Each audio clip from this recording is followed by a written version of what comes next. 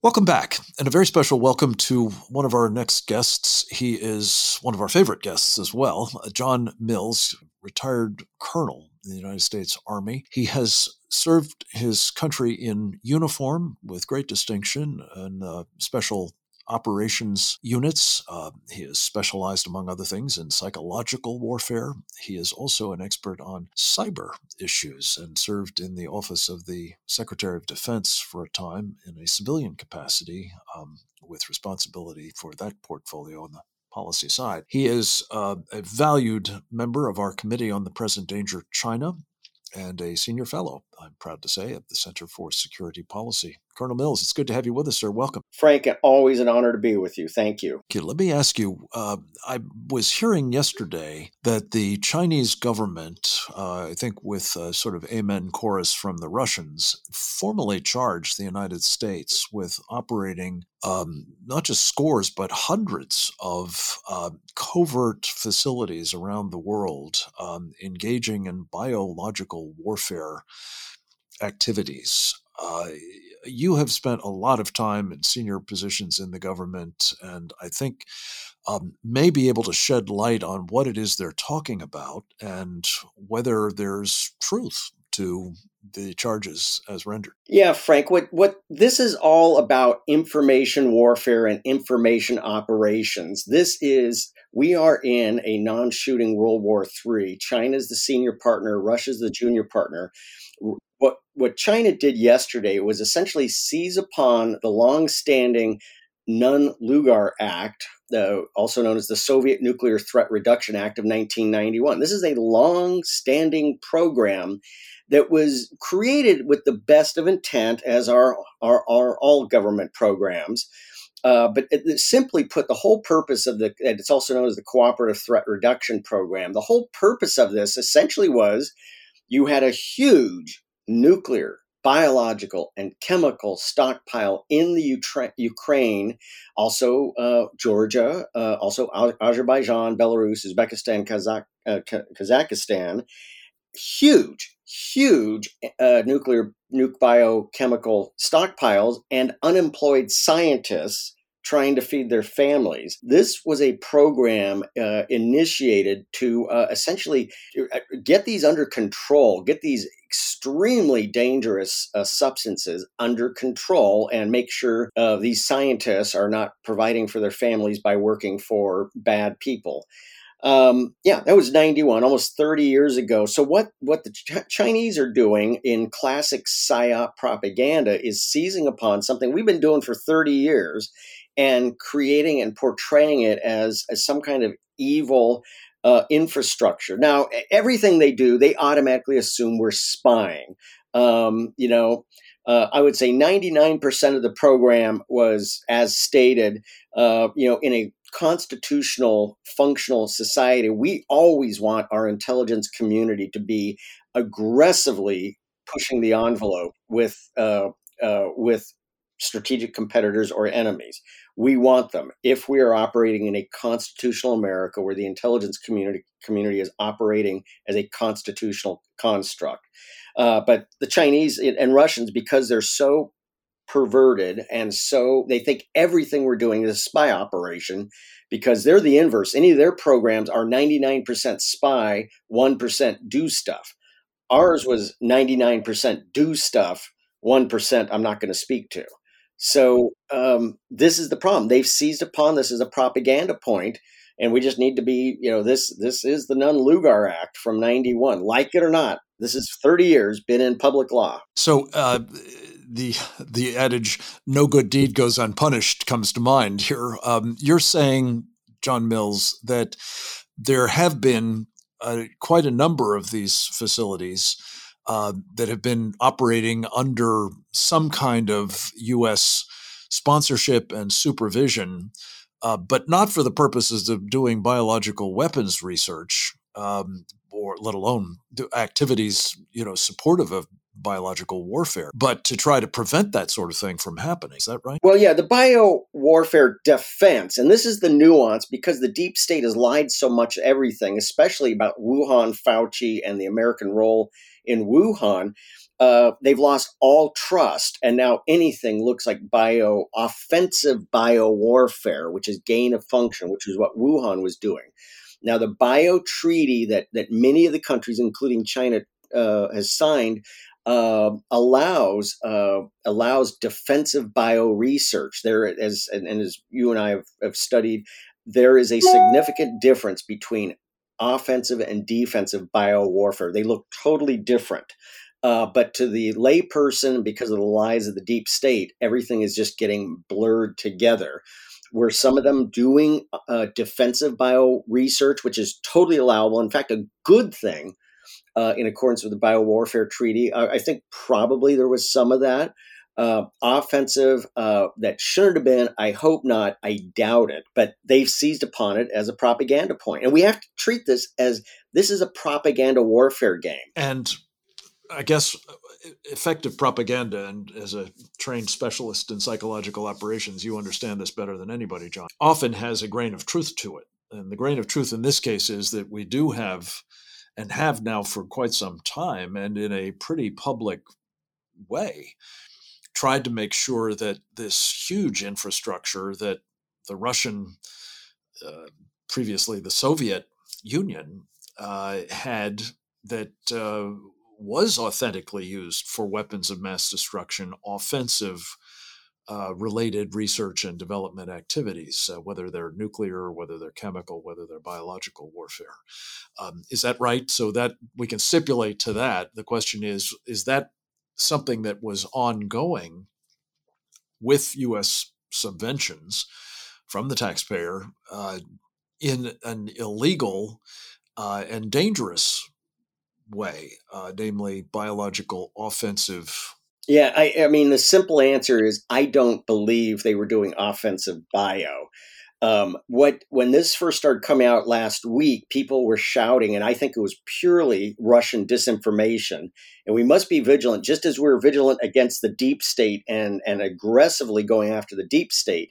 We cannot fall prey to Russian and Chinese propaganda. And people were portraying Putin as the great savior of all of us, and that he was doing great things by taking out these offensive biolabs last week. That is a lie. And was somebody moonlighting at these labs and doing things they weren't supposed to be doing? I don't know. I don't think so. But Putin is not our savior. He is not the enemy, but he is not our friend either. And we must always be vigilant of the difference, and just not. I think there was many people on, I would say, our side that were falling prey to this and portraying him as this was some kind of the Crusades, and that he was actually doing the right thing. Hey, Putin attended some of these world forums too with Soros, so. He mingled and commingled at some of these events also.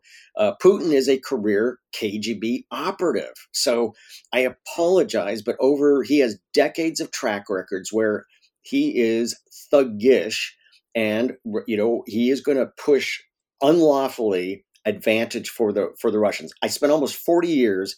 It is my sworn duty, and anybody who takes the oath of office as a civilian or in uniform, we're going to push the envelope lawfully and always make sure America has an advantage. That's our sworn duty.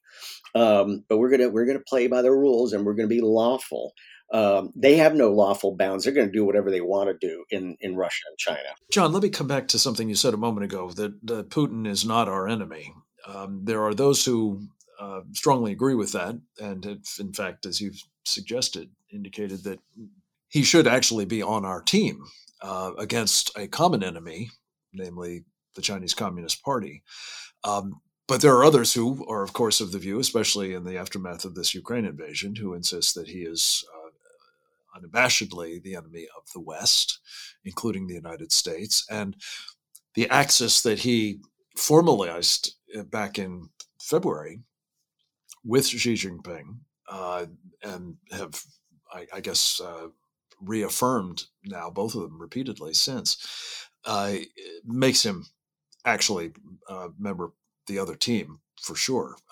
Walk us through your sense of the nature of the man, and more to the point, the nature of the relationship we should. Well, We blew it in the 90s with the Russians. And I will point, the Biden team, the blue team, always needs an enemy for everybody to just get deranged angry about, whether it's Trump or Putin or whatever. They always need somebody to go berserk over. So they're ideologically off the unsalvageable. You can't talk to them.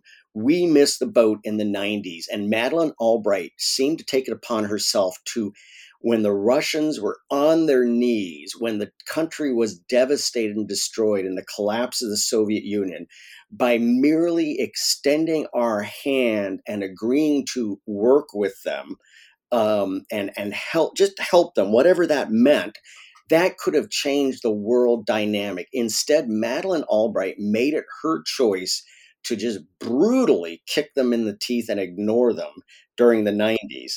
Putin remembers that. Coming forward to more recent times, that they have chosen to be on the other team. Russia is a much bigger and stronger country than the Ukraine, and they have attacked the Ukraine. It should be enduring policy across administrations that we do not support a bigger, stronger country crushing a smaller, weaker country. That's what's going on. I am not defending the Ukraine. They are corrupt too. A lot of problems, a lot of linkages to Biden, a lot of issues. But the reality is Russia is brutally attacking Ukraine. My view is send them a stockpile to the border, and they pick it up at the border, of Stingers and Javelins, and have at it. We want to provide equivalency so the Ukraine is not utterly crushed, because Russia is on China's side. The problem is we got somebody in the White House who is compromised. We have a problem. The countries do not respect us, and this whole MiG-29 flop with Poland reflects the utter amateurish, ideologically crazy behavior of the current administration, where Blinken essentially was goading Poland to cross the red line and receive a hard punch from Russian returns, while we just stood aside and said, "Oh well." And so the Poles very wisely jujitsu'd this and said, "Hey, all these MiG-29s, they're now U.S. property. We're sending them to a U.S. airbase in Germany. Whatever you do with it, that's on the U.S." Very wise of the Poles, because the insidious, ideologically crazy behavior of Biden, of Blinken, the political appointees, and a lot of the careerists, unfortunately, at state, the Poles don't trust us. Nobody trusts Biden. Everybody knows he's not a man of his word. And I tell you, Frank, I've lived through so many international negotiations under both Obama and Trump, Obama and Trump, Obama, and Bush. The countries prefer Trump. They prefer Trump.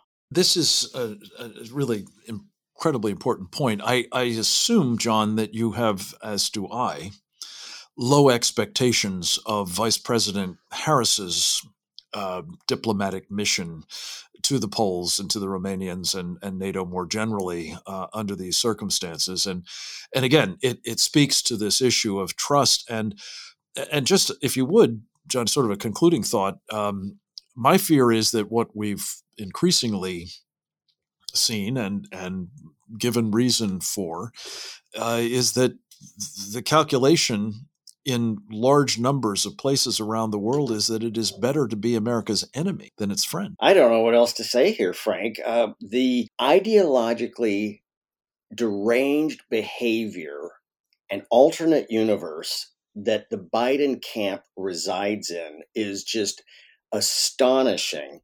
And anybody on that side who is ideologically sound, and is intellectually open-minded, needs to call it out and leave that camp, because these countries see Biden, Harris for what they are. No moral values, no moral starting point, cannot be trusted.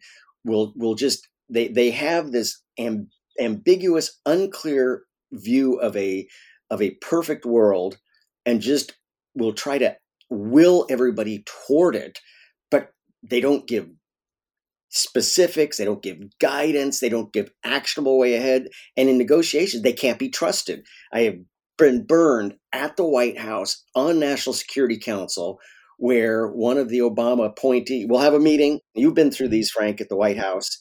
We'll have a meeting. It was unclear what was decided, a lot of dispersed opinions. And then the Obama team, now the Biden team, will put out an after action memo and say, hey, everybody agreed to this. No, we didn't. No, we didn't. John, we have to, I think, leave it at this. We're in a dangerous world in which, as you say, Russia and China are increasingly joined at the hip, albeit the Russians as the junior partner. The Chinese are the far bigger threat to us, obviously. Are we at risk in our preoccupation with Russia at the moment of missing that larger threat and perhaps enabling it to metastasize further? Absolutely. Because of the pronounced lack of trust and confidence by other countries, and including our strategic competitors, as the Biden team likes to call China and Russia, we are giving a green light to world chaos. This leadership from behind with vague ambiguities, Obama, John F. Kerry, lecturing is a green light to world chaos. And we need the leadership of Donald J. Trump to provide America. These countries desperately want American leadership. So this leadership from the bleachers, this leadership from the third balcony, where we're just kind of powerless observers. After a while, these countries will say, "Well, the United States is checked out. We gotta cut our own deal," and that's what happens. And that's what triggers the rest of World War III. Separate pieces or outright betrayals or piling on, all of that is definitely in prospect. John Mills, your insights as well as your long service to our country in so many different capacities, including that you're now rendering with us, among other places, at the Center for Security Policy. And Newsmax, by the way, I want to commend you for your now continuous loop there. It's very heartening to see you shedding light on all of these issues, and we're appreciating, as always, your time with us today. Keep up the great work, my friend. Come back to us again soon if you would. Next up, we'll speak with Scott Powell, the author of Rediscovering America, a very timely and much needed corrective. We'll be right back with him after this.